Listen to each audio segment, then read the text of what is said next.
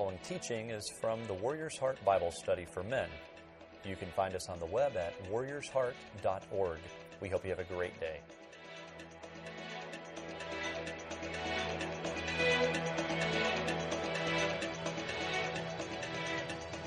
It's good to have y'all here. Keep eating and relaxing and enjoying. Got basically work for us to do. On the back of the sheets that are handed out there, what we're going to be doing today is actually practicing being able to tell the story, how it's framed in a way that we can pass on. Anybody familiar with 2 Timothy 2:2? This is Paul's instruction to Timothy. And it's part of what we came up with last week in terms of what the benefit of this is to us. What's the basic idea? Yeah, it's reproducibility. And it's the idea of that not only do you take stuff in and you process it for your own life, but as you process it for your own life, you understand why and how you're using your knowledge to understand the world around you, and you can understand it well enough to train someone else how to do it. And that's often a whole different level. You'll see that in coaching, for example, that there's people that are just great athletes, but they become terrible coaches. No offense to Michael Jordan, but I think he would be one of the great examples of that. He's like, you got a fever 104, just get the ball and fade away jump shot. What's the big deal? And he knows how to do it, but does he know the ability of how to pass it on to others? And so part of the thing that we want to be able to do is understand the overall biblical story, to understand our experiences, and understand it in a way that we can pass it on. I'm going to take us now to the end of Luke, and in chapter 24, this is the hinge that goes from telling the story of Jesus to telling the story of the disciples of Jesus. So Luke and Acts goes together. And what you have at the end of Luke is the disciples are gathered, and Jesus has been crucified, and they can't figure it out. And as they're struggling with it, they hear a story from the women that the body is gone, and then you hear the race and trying to figure out what's been happening there. And as all this buzz is going on, that's where the story of the road to Emmaus is happening. And this is, if we pick up in verse 13 of chapter 24. Now that same day, two of them, disciples of Jesus, were going to a village called Emmaus, about 7 miles from Jerusalem. They were talking with each other about everything that had happened. As they talked and they discussed these things with each other, Jesus himself came up and he walked with them, but they were kept from recognizing him. And he asked them, "What are you discussing together as you walk along?" And they stood still, their faces downcast, and one of them, named Cleopas, asked him, "Are you the only visitor to Jerusalem, and you don't know the things that have happened in these days? How could you even ask us what we're trying to make sense out of?" Everybody's asking the same question. And as people were filtering in this morning, one of the things is, how can you even ask what's happening? Are you not paying attention to the oil and stock market and the knock-on implications? Isn't everybody thinking about that and processing that? And whatever it is that a particular community is in, this question of what's going on, what does it mean, and how do I respond wisely is part of what we're talking about when we talk about this tool, is being able to understand things. In this place, it's actually the death of Christ. And so Jesus prompts them in verse 19, and he says, "What things?" They said, "About Jesus of Nazareth. He was a prophet, powerful in word and deed before God and all the people. The chief priests and our rulers hated him, or handed him over to be sentenced to death, and they crucified him.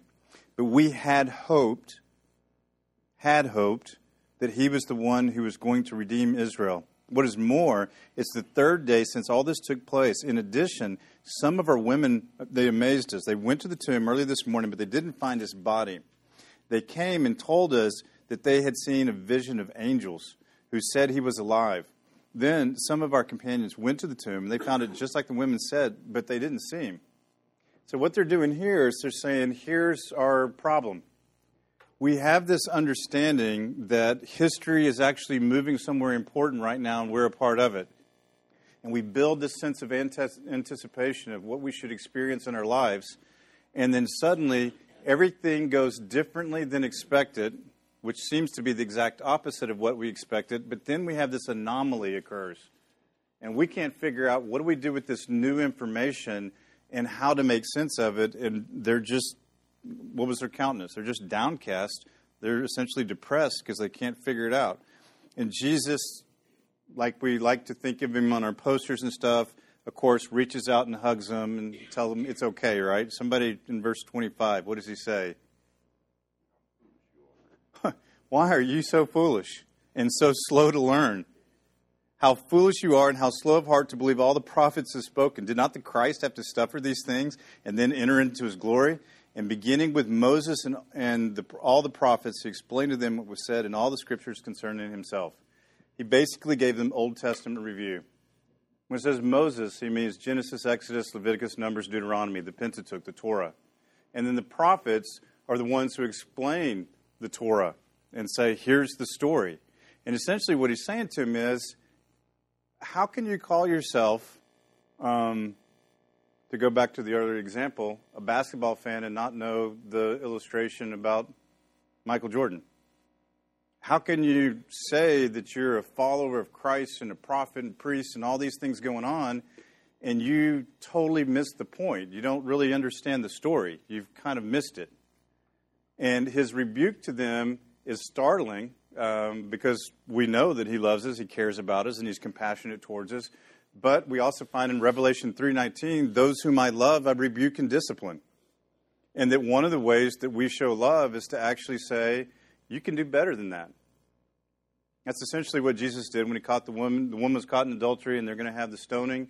First, he gets the bullies and gets rid of them, and then he turns to her, and in mercy, he essentially calls her up to say, you're better than this. Go and sin no more. And so the point of his challenge is not to shame them or ridicule them. It's actually a sign of respect to say, you have the capacity to get this.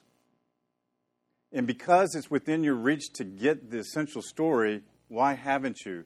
And what's the implication in regard to the situation they're in? What if they did understand the story? How would things be different?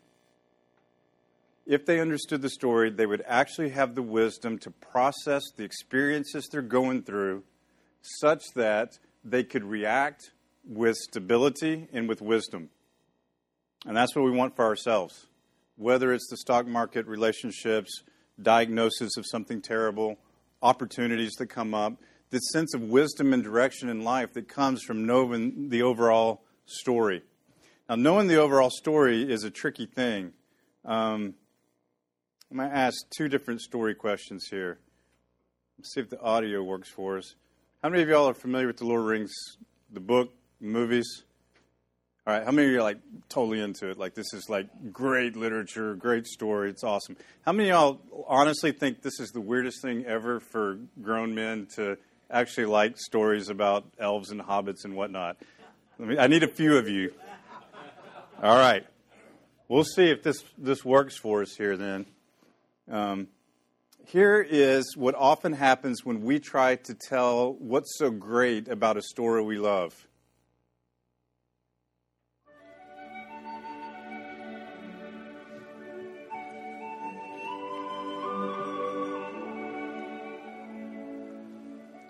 Loyalty is an essential element of friendship. Hobbits are remarkable creatures. One must bravely receive the task that fate brings. Frodo is the ring bearer. Aragorn is the true king. True friends never forsake each other. Elves are good. Rangers are good. Sauron is bad.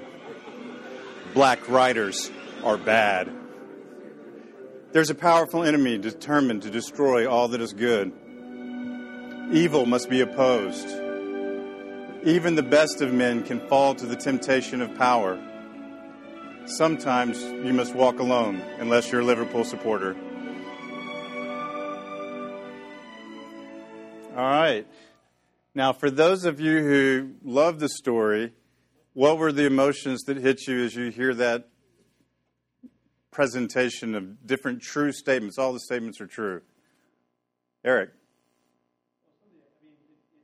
I pictured actually what was going on in the movie or what was going on in the book, but it was not nearly as powerful as Did you swing from being moved to cringing with embarrassment and like a nervous laughter?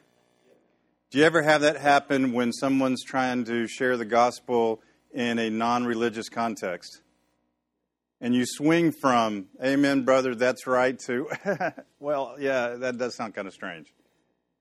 And often that's our struggle, is if you try to tell the story, but you tell the story without context, what happens when you have these random truths that are there, people grab the truth and they have to create their own story around it, and it often becomes very, very awkward. And one of the things that I found when we worked in Asia with an unreached people group, with a Buddhist animistic background, we'd tell them about Jesus and they'd plug it into their own context. And so they saw the life of Jesus in a Jesus film from a near language that we had them watch, and they loved him. They're like, man, this guy's incredible. He's got his stuff together. He knows who he is. He's able to heal people. He stands up to religious bullies. He's able to give comfort and direction and these miracles. It's amazing. Then they see him arrested, humiliated, tortured, and ultimately killed. And they start looking awkward. Now, you don't have to know a ton about Buddhism, but in Buddhism, where does suffering come from? We talk about this when we see somebody cut you off in traffic, and then next thing you know, they're getting pulled over for speeding, and you're like, yeah, and suddenly you're Buddhist. And what do you say? Karma. And basically they're saying that for Jesus to be that good in this life and then to have that much bad happen to him, what must he have been in the life before? Super evil. For that kind of evil to be catching up with him with that intensity. And then when they see the resurrection, they freaked out and they said, get this out of our village. Take the disc that it's on and get it out of here. And they were afraid that he was an evil being who had incredible power and pretended to be good, but now that all this evil had come upon him and he was humiliated and dead, he then was going to rise up from the dead and be what's called a Pipa, this like vampire monster that was going to come get him. And so we try to tell the story, and it's a good and wonderful story, but if we don't tell it coherently, the very thing that ought to be good, one, sounds weird, and worse, it can sound as if it's the opposite of what it really is.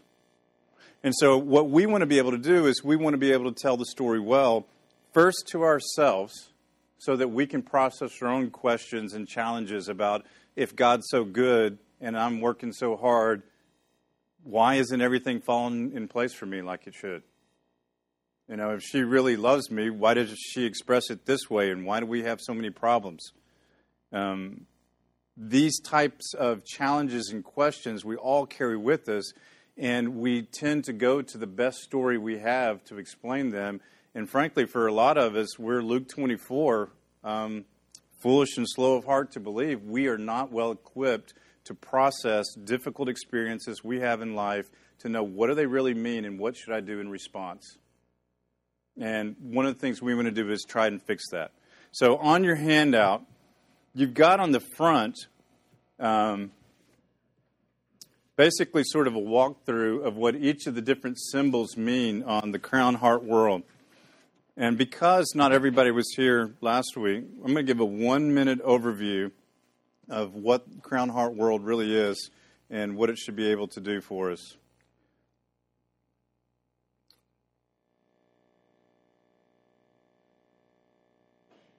Life is a puzzle.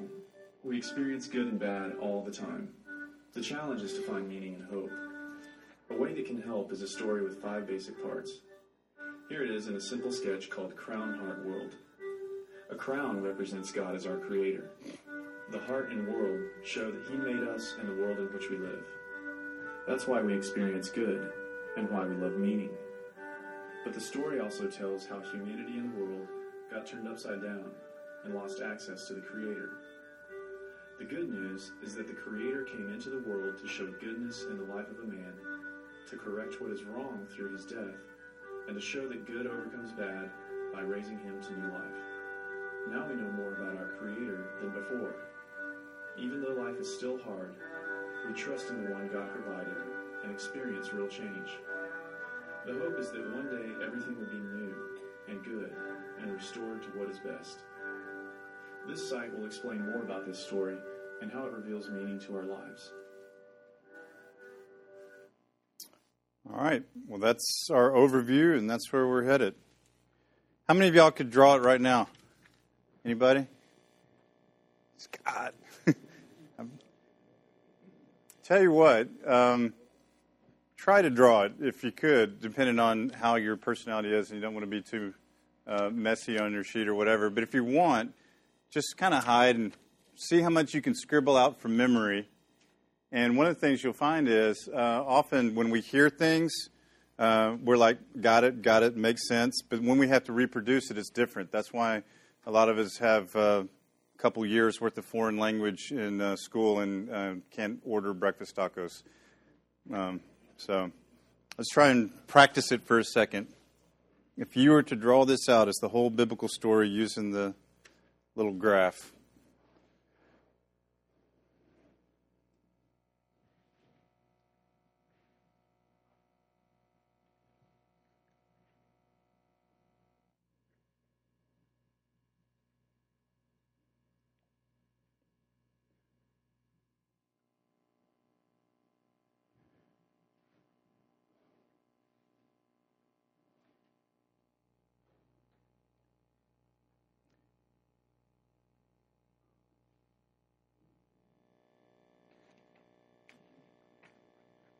When I first showed this to someone who did graphic design, I may have mentioned this to you, they saw it and they're like, oh, no, you got to clean that up. That's too messy. And they thought it was like a logo or something. And began to explain to them what's in it. And they suddenly realized that this little image here, seriously, you could teach over a year's worth of theology from this one diagram.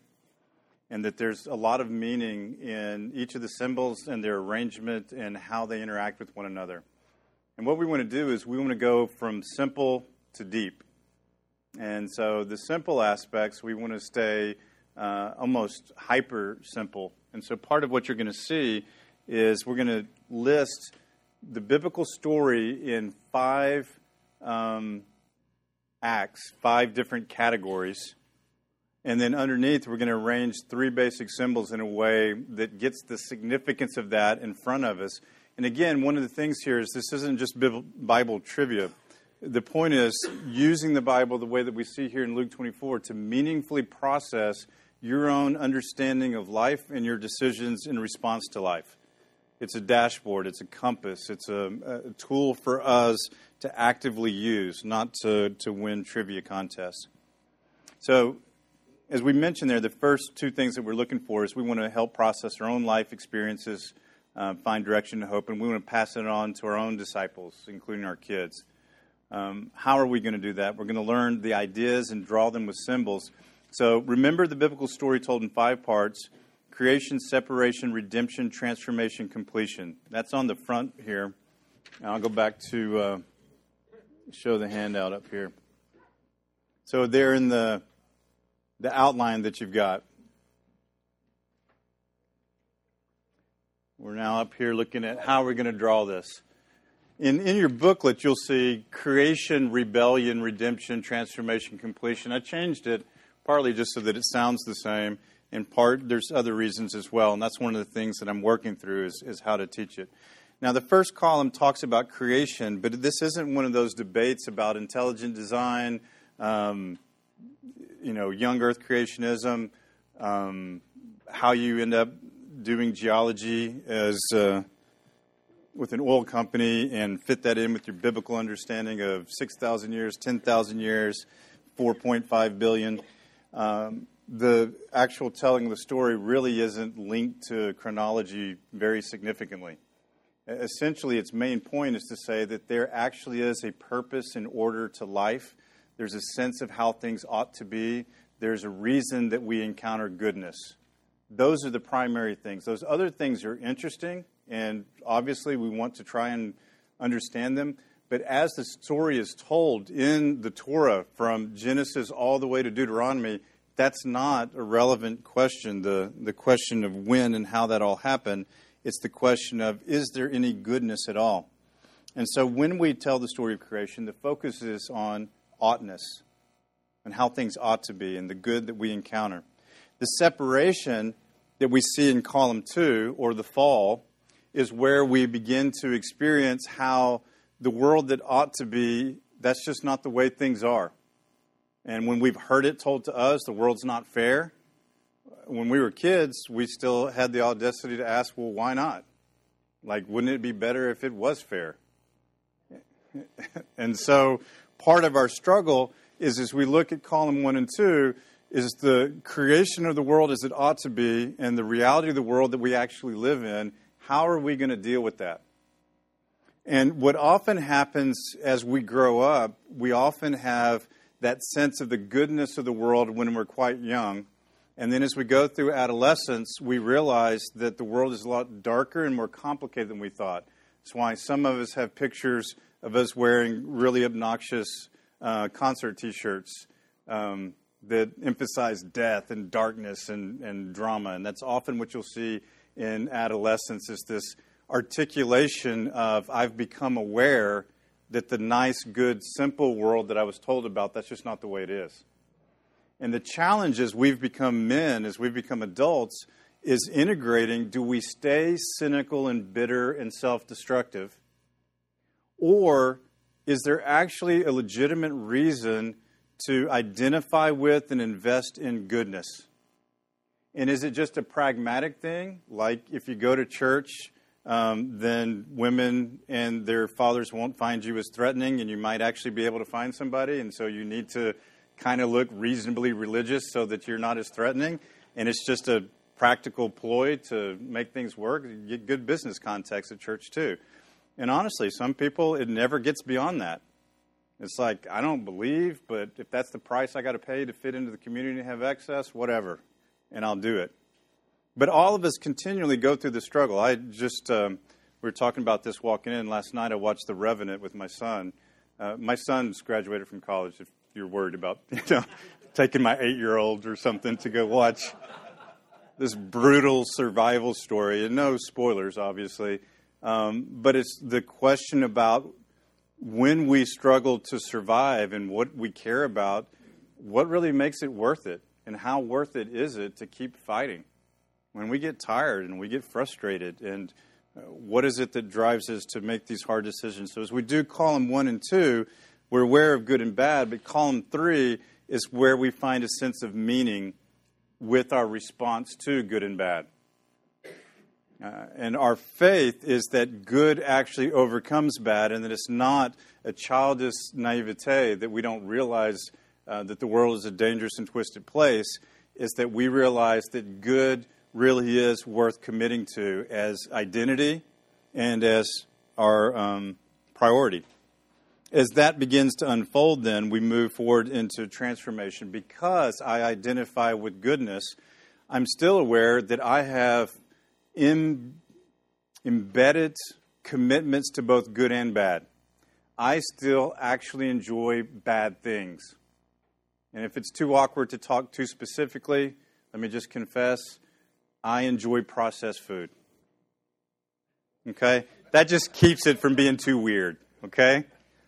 And when I do, sometimes I feel guilty, sometimes I don't even feel guilty. I couldn't defend it to anybody. You know, I know the science that people get good chemistry degrees and then get hired by a food company to figure out how to get things that actually do nothing good for you to taste as if they're good for you, so that you just cram them in your face and you eat them, and all sorts of other indulgences in life. I sometimes really like to be angry, and I find it very, very convenient. I've had times when I've struggled in communication with my wife, that I've been, and this was easier when it was overseas because you're out and amongst people and you bump into people, hoping that I would encounter somebody who's being a bully to someone else or towards me so that I could have a righteous outlet to my sense of frustration and anger. And then struggling with dark thoughts of things that I shouldn't like them, but I do. And I've got to sort out what's going on in there.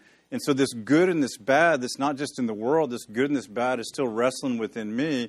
And so this transformation is, how do I realistically go through processes of growth to where I don't try to fake it till I make it good. I actually want to enjoy healthy food instead of processed food. I want to enjoy healthy emotions instead of toxic emotions.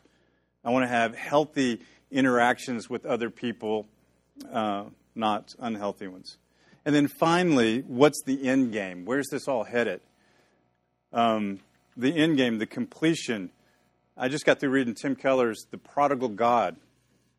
And he does a beautiful, beautiful job of making the point, and this sounds radical, but it's not even remotely radical.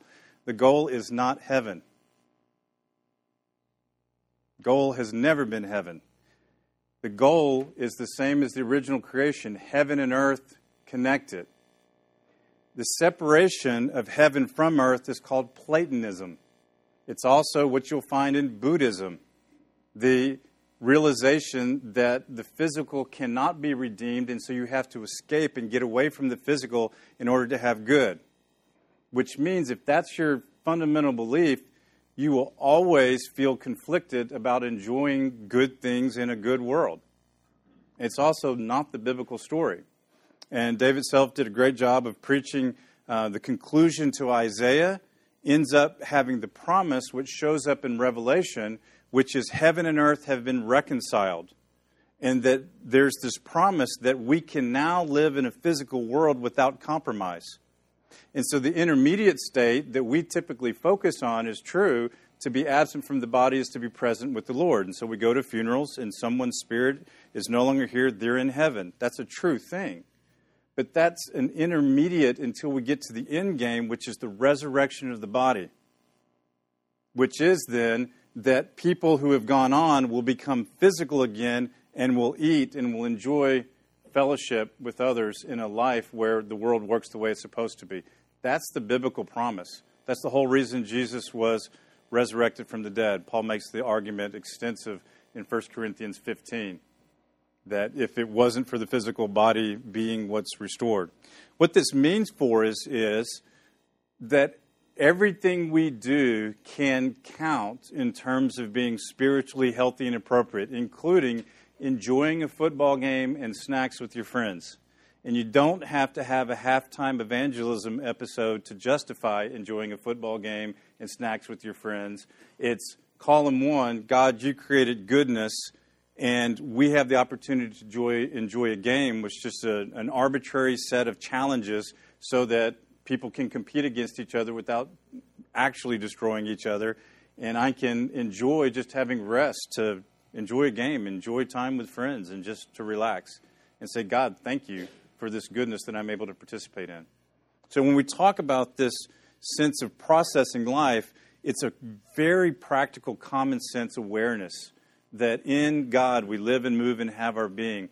And the deeper we go in Scripture, it doesn't take us into weirder and weirder realms of uncertainty. It actually makes us more concrete, more alive, more practical, and more present. That's our win. All right? All right. Well, here's what we're going to try and do. On the back, and you can just reconstruct this, or I've got it online so you can print out another copy. You've got your chart. Try to fill in. What you'll see is these are the experiences: good, bad, faith, love, hope.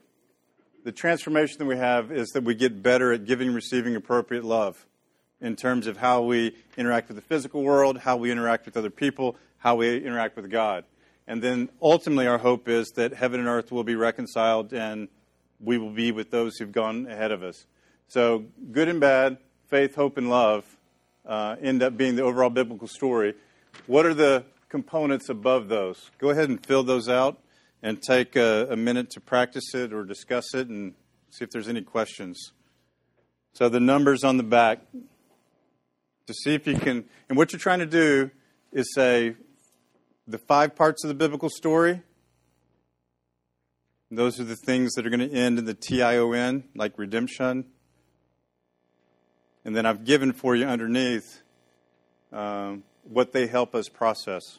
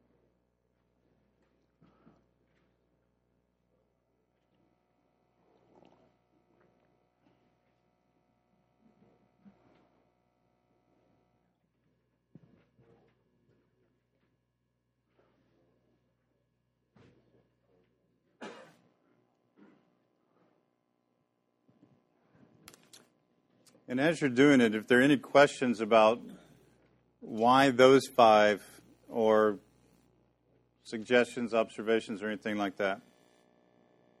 Goal is for us to process through practice, process back and forth.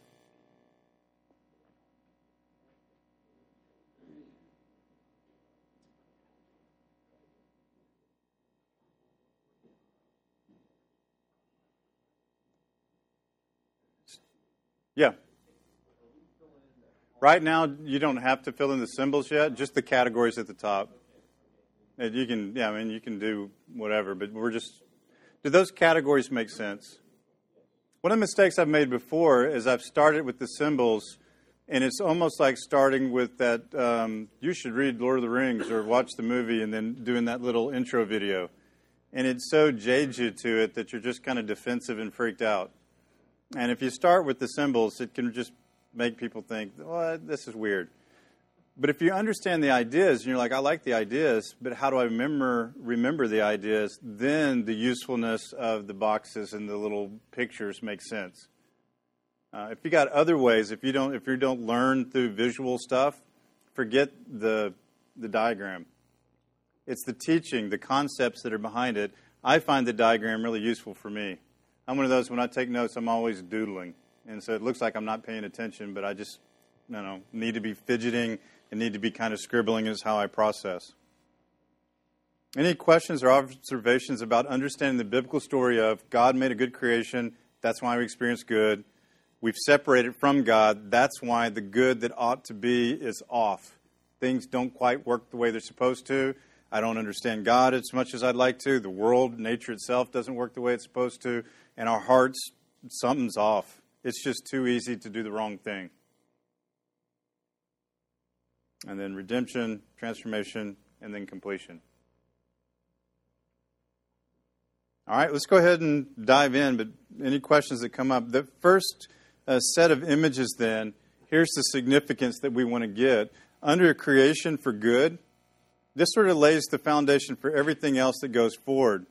When I experience beauty and goodness, I'm aware of oughtness created to be enjoyed.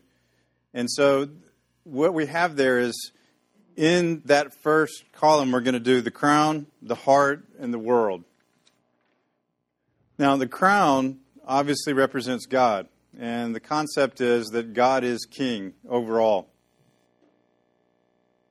We talked about this briefly last week, that the heart is humanity made in God's image. 1 John 4:8 says that God is love.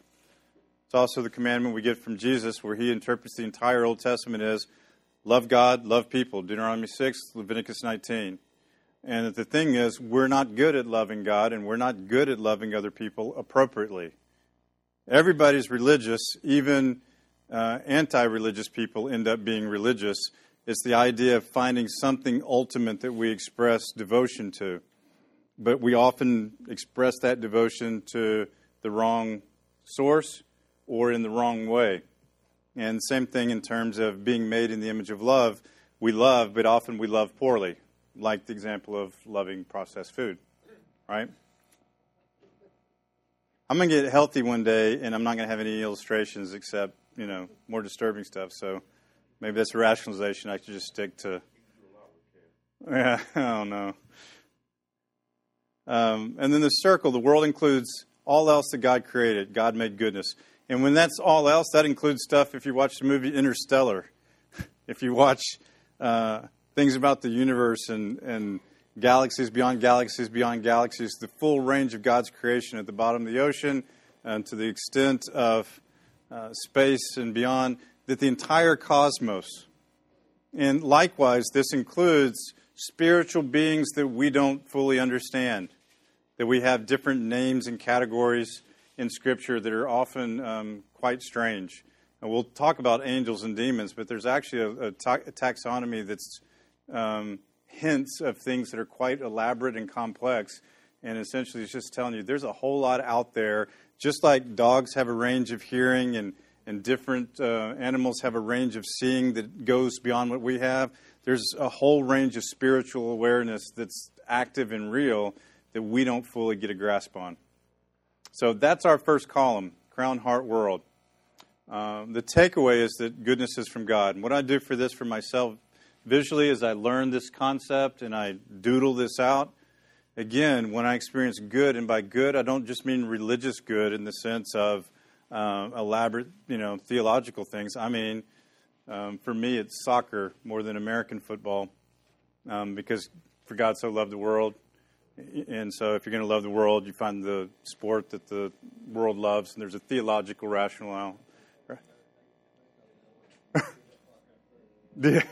Yeah, but diving in soccer, I need an explanation for, right? When the guys aren't even hit and they fall down screaming, holding their face and whatnot, and have no dignity whatsoever. All right, well, that's what column 2 is about. And the idea is the ought, where we honor God and we give and receive love with Him. And that's the story in Genesis 1 and 2.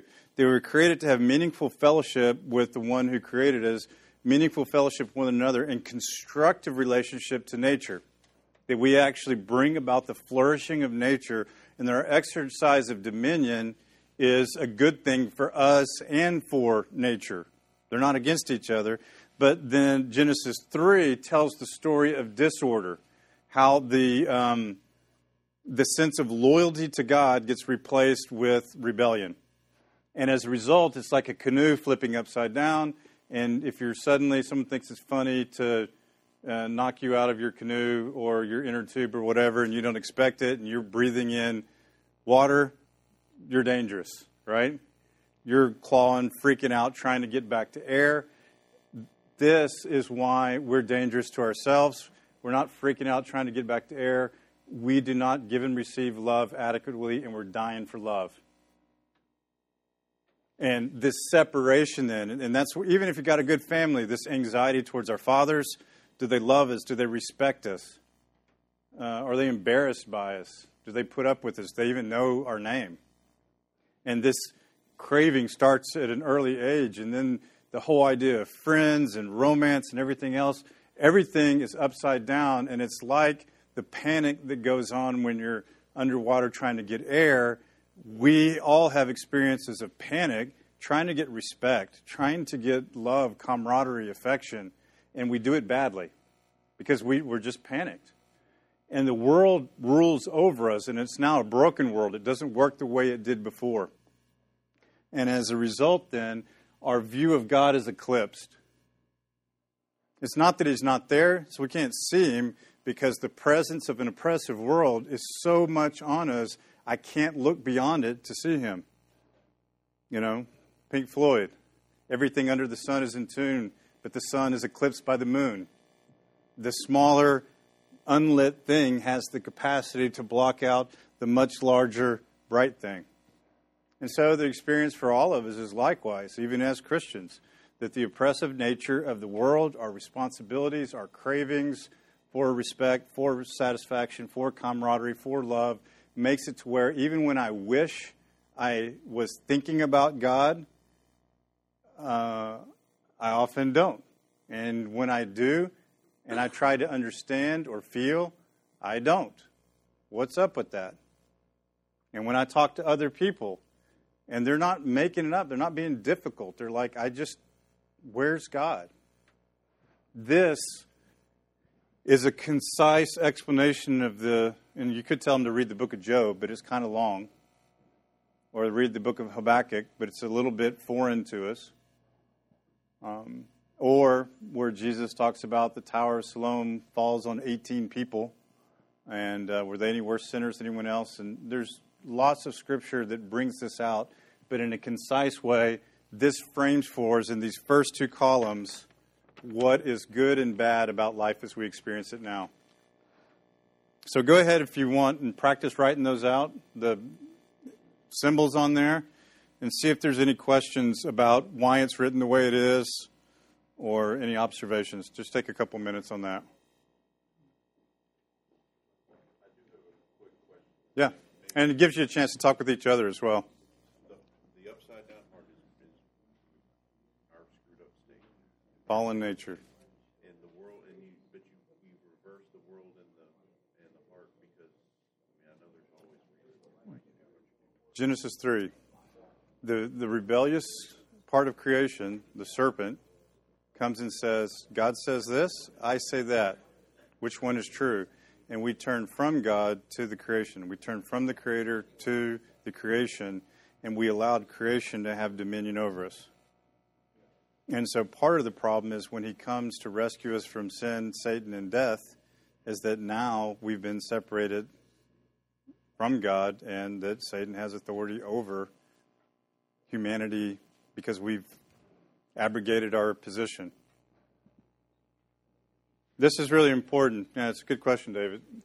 This is the idea. In Genesis 3, we signed over the contract without reading all the details at the bottom of it, and they did us over. We turned from the Creator to the creation. That's Genesis 3. That's exactly what Paul says in Romans 1 as well, that they worship the creation instead of the Creator who is blessed forever. As a result, God gave them over to a reprobate mind to do all sorts of disgusting stuff with one another. And then it lists that. And then it goes on in Romans 2 and says religious people need to not feel too proud because they find a way to do the same stuff, which is essentially the younger brother leaves the father to just go indulge in sensuality. The older brother thinks that his chores gives him entitlement.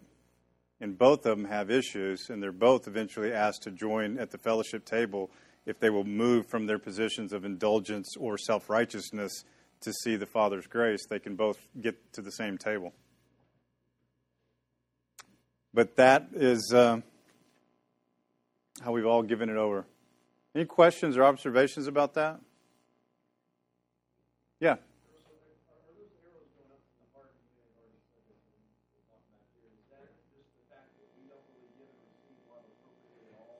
Yeah, well, that we're trying to, but it ends up going towards the world. And what I do is I also often will draw the world pushing arrows back down towards us. So the demonic and nature itself, just the lust that rage within us in terms of biology gone crazy, that you have this cosmos that's pushing down on us, so it's easy to do wrong, and we're trying to get up towards God, but that sense of worship gets directed to Maxim's 100th this year and our investment portfolio and our respect status in whatever field we're in. And that pull towards what's ultimate and transcendent gets twisted. And there's in the movie The Revenant, there's a really gripping little digression into the question of what do we ultimately worship. And it's just a weird little story. I won't say it now because people haven't seen it, don't want to do any spoilers. But that's one of the constant things. Everybody worships. Everyone's trying for something ultimate, something transcendent. It's one of the reasons we can get hyper invested in any of those categories I've said, or in a sports team or in something. We're looking for something as an ideal, something that rises above the hassle of everyday life. And so there's this ongoing tension, and left to ourselves, that's the entire world. And this question of ultimate meaning is like, who's got time for that? God and, heaven and hell and righteousness and whatever. Yeah. And that's the world that we feel pressured in. And one of the struggles that we'll get as we'll move forward here is we'll see when we get to column 4 in terms of transformation, and we won't do that today. We'll move forward through the story over the next couple of weeks to take more time, is our hearts will be turned upside right, but the world is still oppressing us even after we come to faith in Christ. And by faith, we look back to what Christ has done, and we have a partial view of God. Peter talks about this. You love him, though you've never seen him. 1 Corinthians 13, Paul is telling us that we see through a glass darkly. We have this reflected understanding of God. It's incomplete. We know true things about God, but we don't know all things about God. The Bible tells us true things about ourselves in the world, but it doesn't tell us all things about ourselves in the world. And so the crown and the cloud allows us to be people of conviction without being religious know-it-alls. Which is, again, the theme of Job, is Job is like, God, I'm doing the math, and this just doesn't make sense. And his religious friends are like, well, obviously, it's because you've done something, you deserve this. And Job's like, no, I don't think I've done anything different than I've done before, and I've been pretty faithful. This doesn't make sense. And they keep arguing with him, no, everything has to make sense. And then God shows up and takes him on this tour of creation. Says, can you explain this? Can you explain that? Mountain goats, bottom of the ocean, celestial issues. No. So why is it that you want to hold me accountable and I should explain myself to you, Job? You know, one of the ways I say is you can't even host Animal Planet, and yet you want to critique God? And we do that, and we want to be God's supervisor, or worse, his auditor. And Job repents and says, these are things beyond my pay grade. And God says, Job, I like you. Your friends I've got issues with. They think they're being biblically faithful, but they're actually just annoying, difficult people that have read too many systematic theologies and think they've got an answer for everything. And they haven't actually read the Bible itself to see that whole books are committed to the inability for us to crack the code. And that what we're told in Habakkuk, which is only 3 chapters, is there's a big political crisis going on. Habakkuk's like, God, I need an answer, and I'm going to stand here on the tower until you give me an answer. And then he gets a history lesson about how God's been faithful in the past. So you're going to trust me or not? And he says, even if the stock market crashes and doesn't bounce back, or the equivalent in his day was even if there is no fruit on the vine, even if all of our investments have been totally devastated, you make my feet like the deer. And the feet of a deer, as opposed to a prophet standing on a parapet looking out at the great vision where he can see everything at once. How does a deer make it up a mountain? One step at a time. You make my feet like the deer is like, I wish what I was asking for is I see the whole big thing, but all I can see is the next step, and you're enough for me when you do that. And that becomes our message. And so we'll go into that in more detail as we go forward. But if you recreate something like this and you practice, these symbols will make it easier to dive into and out of the bigger issues that we want to talk about in our experiences. So invest some time trying to learn it and process your own life experiences and things that you're learning biblically, and come with questions about where it works, where it doesn't. The booklets will explain a little bit more, and we'll have that as a cliffhanger until next week. So thank you. Thank you for joining us on this week's podcast. We hope you can join us in person. We meet Thursday mornings at 6:30 a.m. in the Garden Room of Houston's First Baptist Church. For more details and to register, you can visit us on the web at warriorsheart.org. That's warriorsheart.org. Have a great day.